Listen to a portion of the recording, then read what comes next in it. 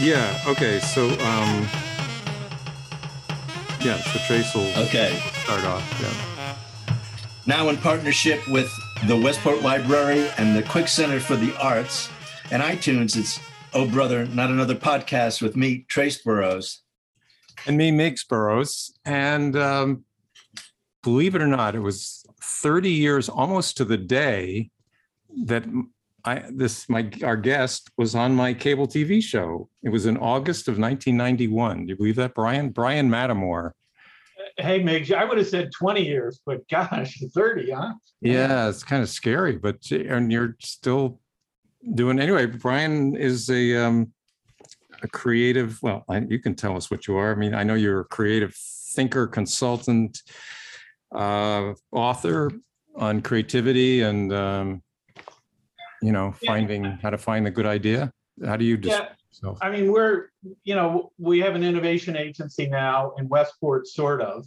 We've all gone to our home offices, but yeah, for the last 30 plus years, I've been sort of a creativity consultant. So helping, companies come up with ideas on classic stuff like new products and positioning and advertising, those kind of things. But part of my work, and it's been really fun, has been applying these different ideation techniques, which I'm quote an expert at, to different kinds of challenges. So not just new products, but it could be, cost cutting or supply chain or strategy or whatever.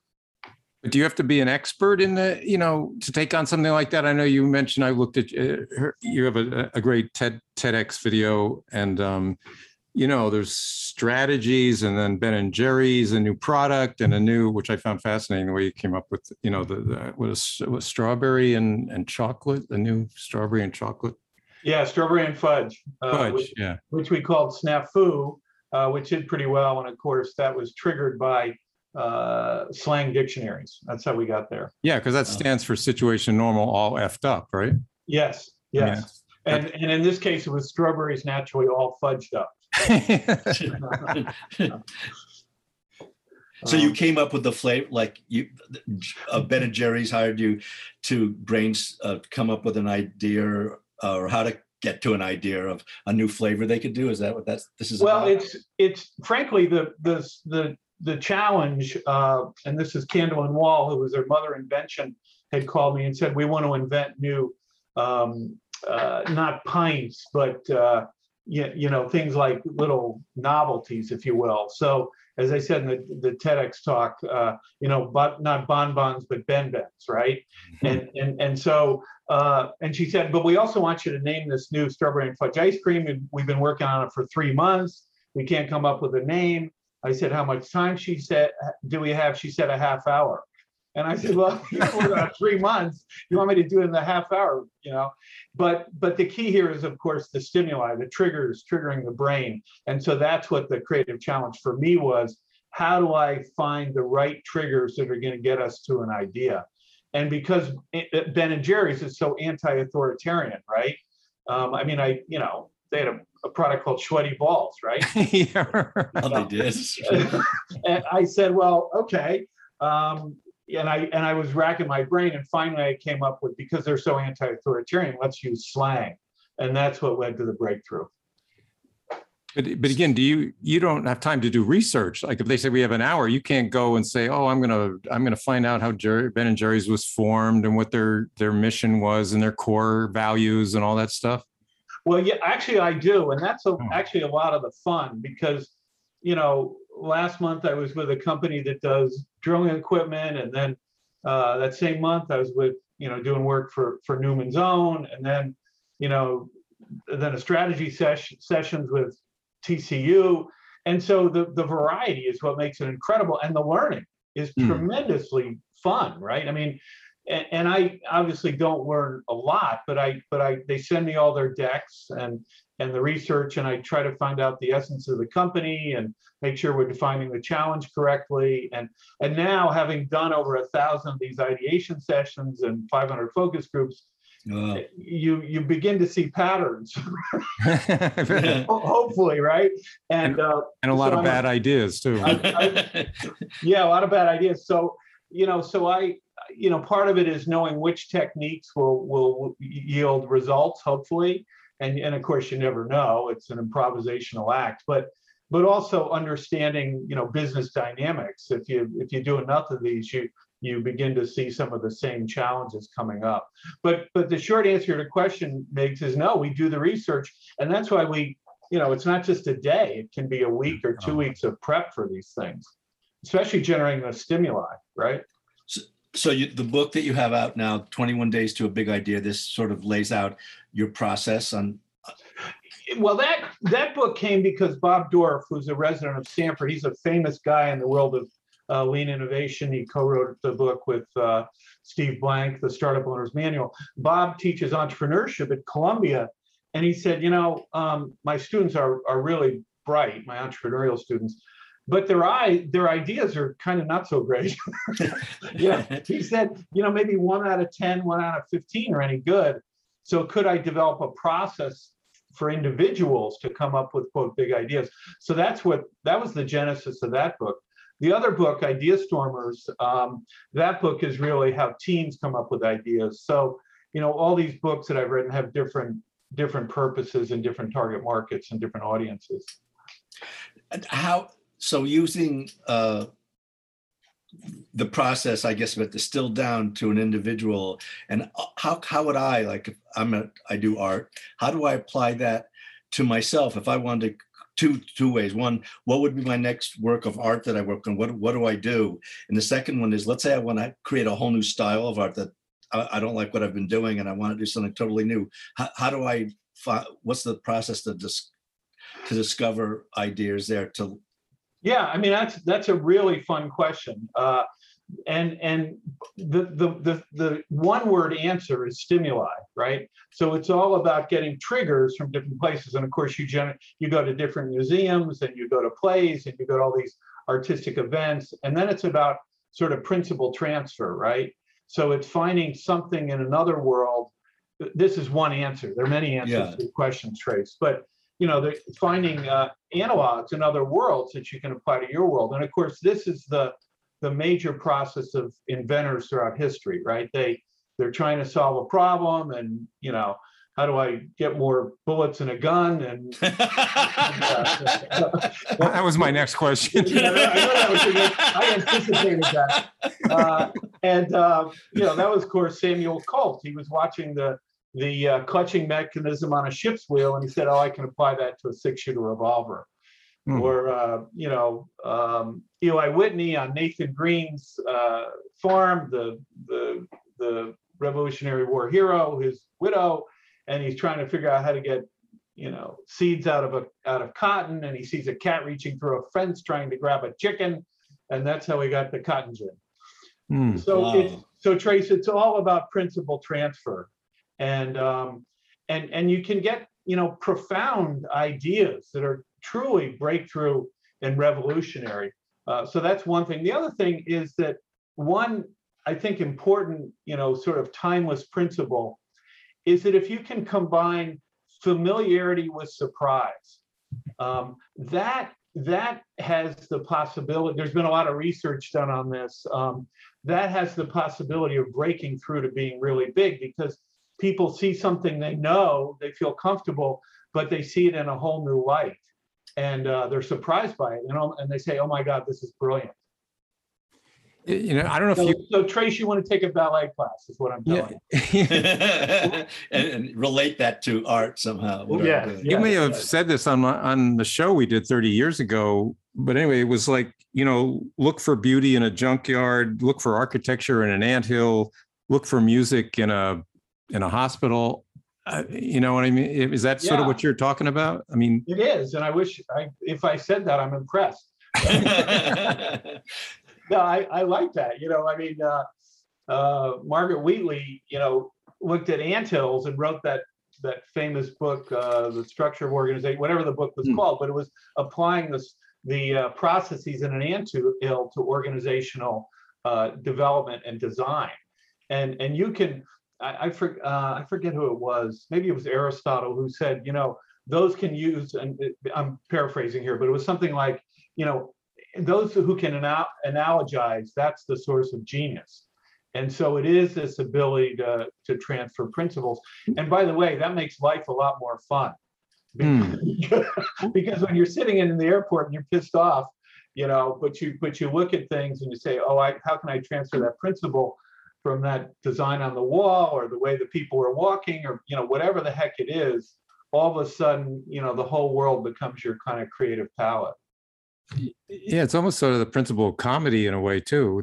They take familiar things and they surprise you with like a new application of a principle you think you had in your mind, and all of a sudden they make you do a 360, right?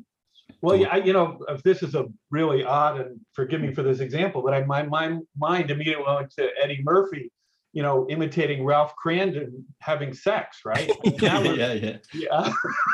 Forgive me for that reference. No, that's all right. That's you're combining different worlds here. Yeah. It's a mashup. Yeah. Oh, by the way, if you wanna be a billionaire, if you're interested, the trick there is to invent a new world, right? The new world. Yeah, invent a new world, because Dr. Seuss or Ralph Lauren Poe or Hunger Games. I mean, these are all worlds that. Harry Potter. Yeah. Harry Potter. Yeah, on and on and on. So, Trace, if you can create a new world with your art, with performance art, blah blah blah. Maybe you could mash up 4 or 5 different disciplines that have an element of familiarity, but they create new combinations. You could be onto something. Uh-huh. So what's the difference? You talk about it in some of your talks in your book. Brainstorming is probably, become a cliche, and let's brainstorm some ideas, and let's you and I sit down and brainstorm, and then that versus ideation. And first of all, it's a 2-part question. And is brainstorming obsolete as a method? The answer to part 1, if that's part 1, is yes, it is obsolete. It was invented in the late 1930s by Alex Osborne, the O of the BBDO ad agency. And, it was valuable for its time. The 2 rules are withhold judgment and quantity will equal quality, generate a lot of ideas. And that's all valid. And by the way, people translate no judgment to there are no bad ideas, which is ridiculous. Most of the ideas are bad, right? 85% or 90% of the ideas we generate are bad. But, if you think about it and go back to that one word I said, which is stimuli, we did a project for Chips Ahoy and Oreo cookies, with Mondelez. And how long's the Oreo cookie been around? It's been around 100 years. So if I go in there and say, hey, guys, good to see you. Who's got some ideas? Okay, who's got some more ideas? Well, they've been thinking about it for 100 years. They don't need me to say that. They need me to come in and trigger them and trigger their brains to make these new connections. So, with desserts or whatever the heck it is, worldwide trends, etc.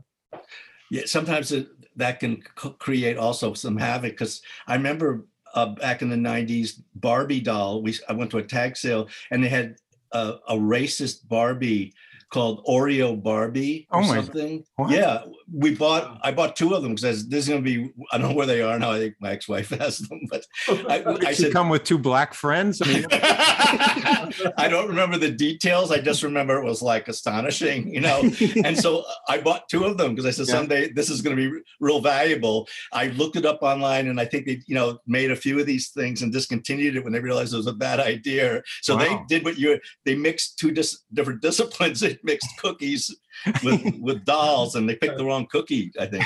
Yeah, I think they did. They should have gone for Malamars, I think. I don't know. But yeah, Barbie, I don't know if you saw the story, but they've come out with a whole line of dolls for healthcare workers. And one of them, I was so impressed, they had all those women's tattoos on the Barbie doll. Oh, really? I was so incredibly impressed.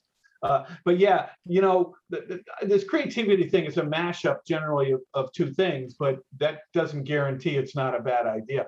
And by the way, just so you know, there is a technique we use called, and Mig saw this on the Solving Impossible Challenge TEDx talk. It's to come up not with good ideas, but bad ideas. So you intentionally, Aaron Sorkin uses this with his teaching, with his students in screenwriting.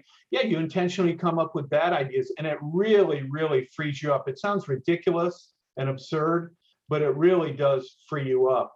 And because then you're not afraid to say, let's make an Oreo cookie with mustard in the middle, right? Yeah, Yeah. that part of it's fear, and fear both within the group. It gives you group to say these stupid ideas, but also fear within yourself to to explore this stuff. And when I use that technique, I'll prompt the group and I'll say, no, that idea is not bad enough. Come on, worse, That's not worse. bad enough.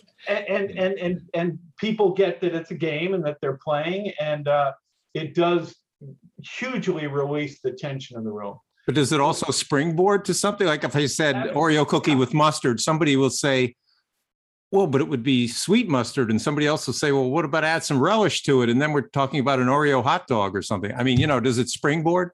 Absolutely, and the way we do the technique is we'll generate maybe 20 bad ideas, and then we'll go back and say, okay, now turn this one of the bad ideas that's really bad, stuffing Oreos down people's throats so they choke to death, to really, really bad and absurd, right? Okay. And then you say, okay, pick the one that you're most afraid of or really bad, and somehow turn that into a good idea. Now, the two ways to do that, the one that comes to mind, a session we're doing for Campbell's, and so you have throw-up soup, right? That's a bad idea, but maybe that leads to a soup for people in hospitals that can't keep things down. Or maybe it leads to what? Oh. Chunky soup, right? Yeah. Right? They use corn chowder as fake vomit. Right. The great Santini. So that's one way. When you have all these bad ideas, you can say, one is do the opposite, which doesn't always work. The more interesting strategy to say, as bad as it is, can you turn it into a good idea? Well, and by the way, an extension of this idea we developed for the ASPCA, because we didn't want to, kill the dog, torture the we didn't want to say that out loud. Yeah. Yeah. We did silly idea. And that led to dress the dogs up in costumes. And that led to their national campaign for really championing the individual personalities of each of these dogs. And so that was an extraordinarily wonderful and satisfying project to work on, as you can imagine. Yeah. So one of your principles is leveraging a passion. Yes. And is this something that use diverse stimuli and quantity will lead to quality? And so are these corporate principles that you offer when you work with a corporation? Because my question would be there, that leverage of passion, I don't know, how does this passion, where does that fit in? Corporations have passion? Yeah, do corporations have passions? Yeah, thanks, mate. Yeah, hopefully, yeah, it's a vast wasteland out there. No, but hopefully the corporations do have passion. And certainly for the individual, I mean, you don't want to create an idea that you don't want to go do, right? That would be torturous. So that's because, as entrepreneurs, you're going to hit tremendous roadblocks. And so you got to have the passion to push it through. Also, if you're passionate about something, you probably could or would like to know a lot about it. And so that can be helpful, obviously. In terms of corporations, we've done a lot of work on mission, vision, and values with corporations. And we have found, and this is being, validated by the research, that values can be critical for changing behavior and eliciting, frankly, more creativity. Because if your values, and we have yet to find a corporation that doesn't have at least one of their 5 or 10 values around creativity. And so we have worked with our clients to say, okay, now how do you actualize that in terms of behavior change to be on the creative side?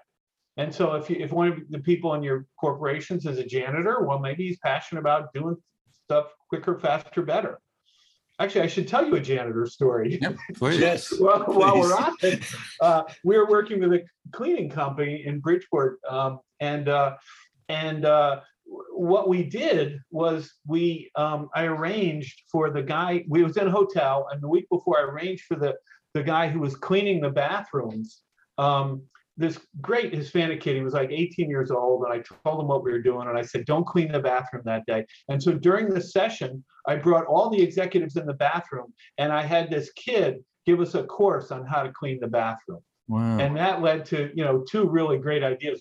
One was a cleaning belt, right? And and another one. So that, again, that gets back to stimuli, but of course the point here is that hopefully the people working in your organization have some passion for what you're doing, right? I mean, you would hope. Yeah. Well, they're kind of forced. I mean, if you're in an advertising agency and they can say, today we're going to promote, like sneakers. I mean, you're going to have to like adapt and pretend and like feel it, get into it. Trace, I got to tell you, I get a lot of weird calls, as you can imagine, right? Yeah. And I got a call, and not that this was weird, but this company, it was a regional pest control company, right? I'm like thinking, oh my God, right? We got roaches, we got all this stuff, but I couldn't believe it. When I started to get into it, I actually became quite interested in it because there's new technologies going on. There are different kinds of infestations. I mean, the amazing thing is that every part of the world, this may be too philosophical for all of us, including me, but every part of the world is connected to the rest of the world in some way, right? At some level. And so even stuff like pest control or, machines that do drilling or, it doesn't matter. There's stuff in there to be learned and frankly, principles to be learned that can be applied in other areas. There's so many worlds, like when people specialize in certain things and they know all about that. And I know what I know in my little world. And there's like, billions of these worlds with these kind of niche, focus. Everyone's focused on their thing. But they do over, like we were talking about, I mean, just triggered a thought, so you're involved in this pest company. And I don't know, maybe your next project is a ballet company that wants to come up with a new dance, and you remembered the way cockroaches move, and you just say, there's that crossover, right? That's such a brilliant comment because I remember I was in a session one time, and it was to design new earth-moving equipment. This was 20 years ago, and we got in insect experts to come in and talk about the structure of insects. To help with, and of course, there's a whole field, as you guys probably know. It's called biomimetics or biomimetics. Oh yeah, of course, I know. Yeah. I was just talking about that the other day. I don't know who you're dealing with. My cat. Sorry about that, but it's there's a book out called the Shark's Paintbrush, but it's the idea of transferring mechanisms and structures and vehicles from nature to solve our problems. So how can the gecko be on a ceiling, right? Well, it's got these special pads, and so how can we use that? And one team used that to create a new adhesive. So yes, Megs, the answer is yes. Insects can hold our future. Now I don't know. There's another. Oh, go ahead, Trace. Have you ever been hired by a political party or politician to figure out their problems? We've worked with the city of New York and the state of New York. We've worked with the mayor's office for the city of New York. We helped them and implement the technique we invented called the whiteboard technique, which is, put whiteboards up, put a challenge up, and have everybody in your office come up with ideas.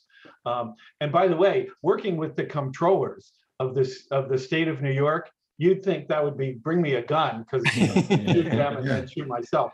But it was tremendous fun. We were inventing new things that they should be audited. And so one of the triggers there, we used great thinkers technique, which is a really far out technique. You say, let's say, Da Vinci or Mozart or Einstein, or in this case, Jim Morrison was part of the team in helping you invent new things to audit. And then we got into discussions of heroin because of Jim Morrison. And that led to them thinking, we really should be auditing heroin use in the state of New York and all that would imply.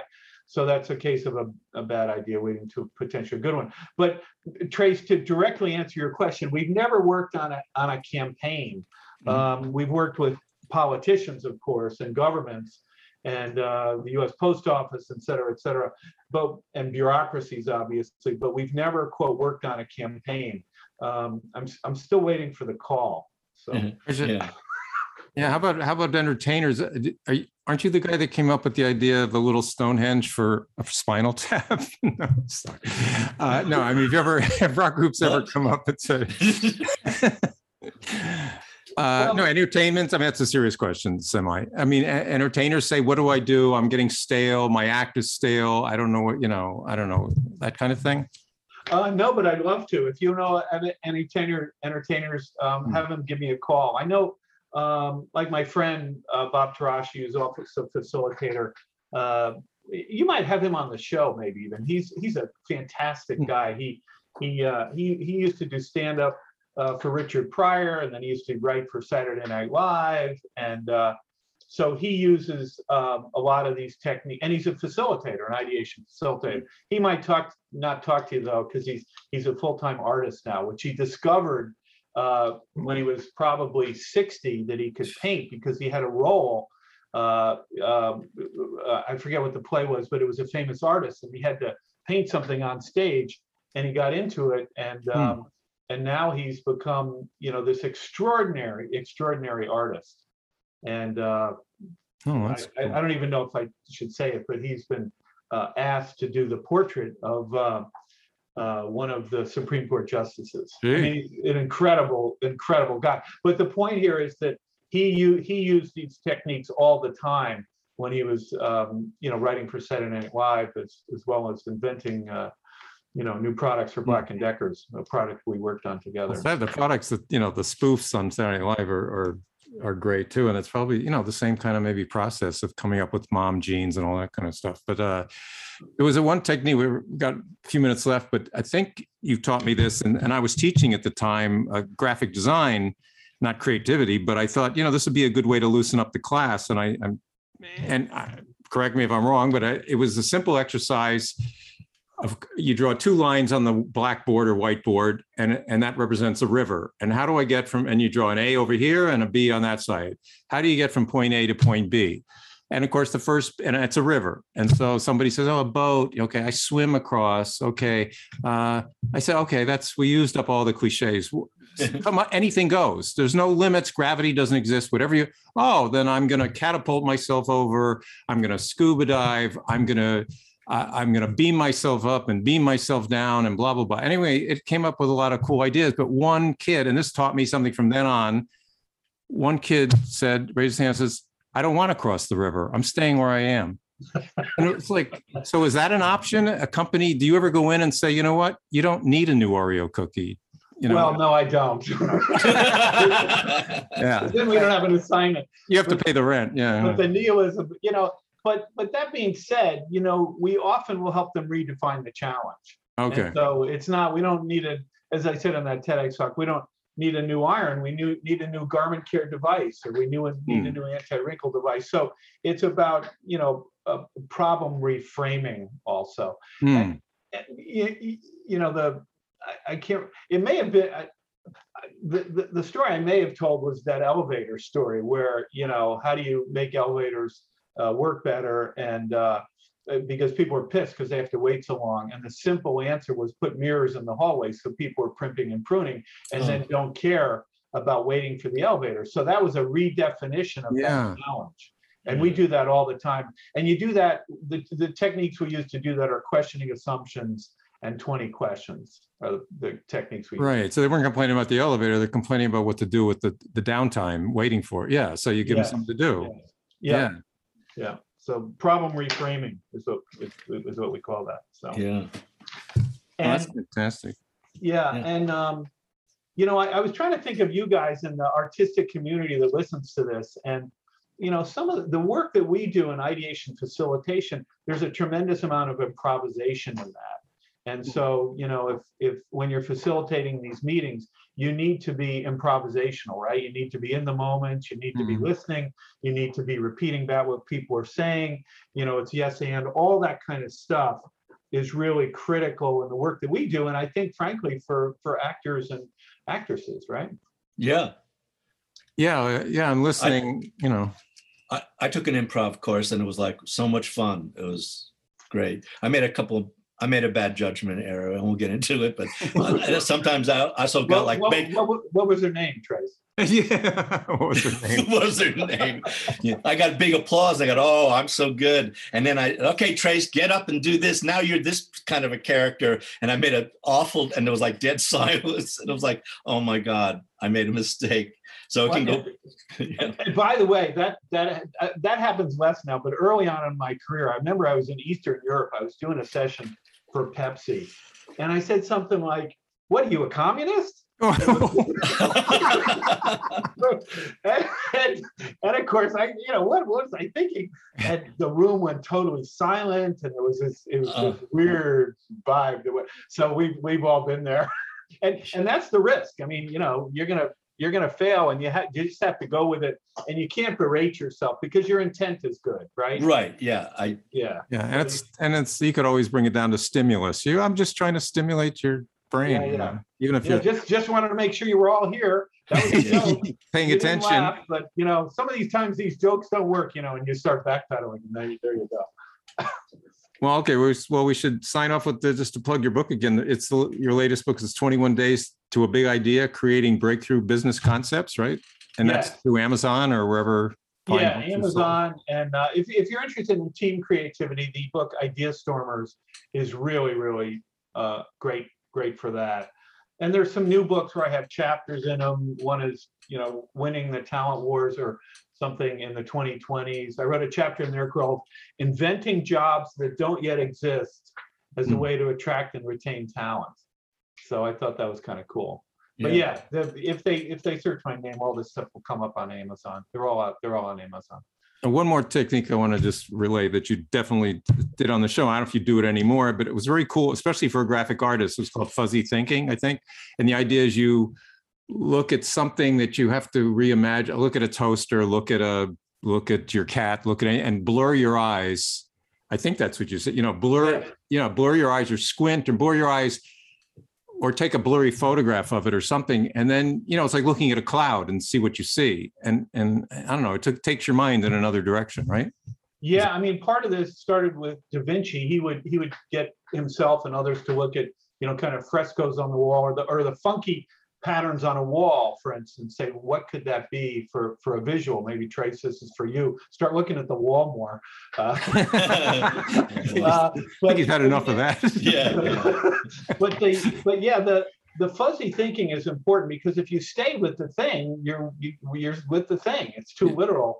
And the fuzzy thinking allows you to explore sort of other relationships, other possibilities. And we did it both from the thing out to make that fuzzy, but also to have fuzzy images and bring them back into view and say, oh my gosh, that naked woman was actually the Statue of Liberty. Who knew? Yeah, that's right. You had a slideshow, right? You showed fuzzy thing. We were trying to guess what it was, and it was, again, it was like looking at a Rorschach or a cloud. But and the last thing I would say about that is we do use techniques called picture prompts a lot for naming, because naming is really hard.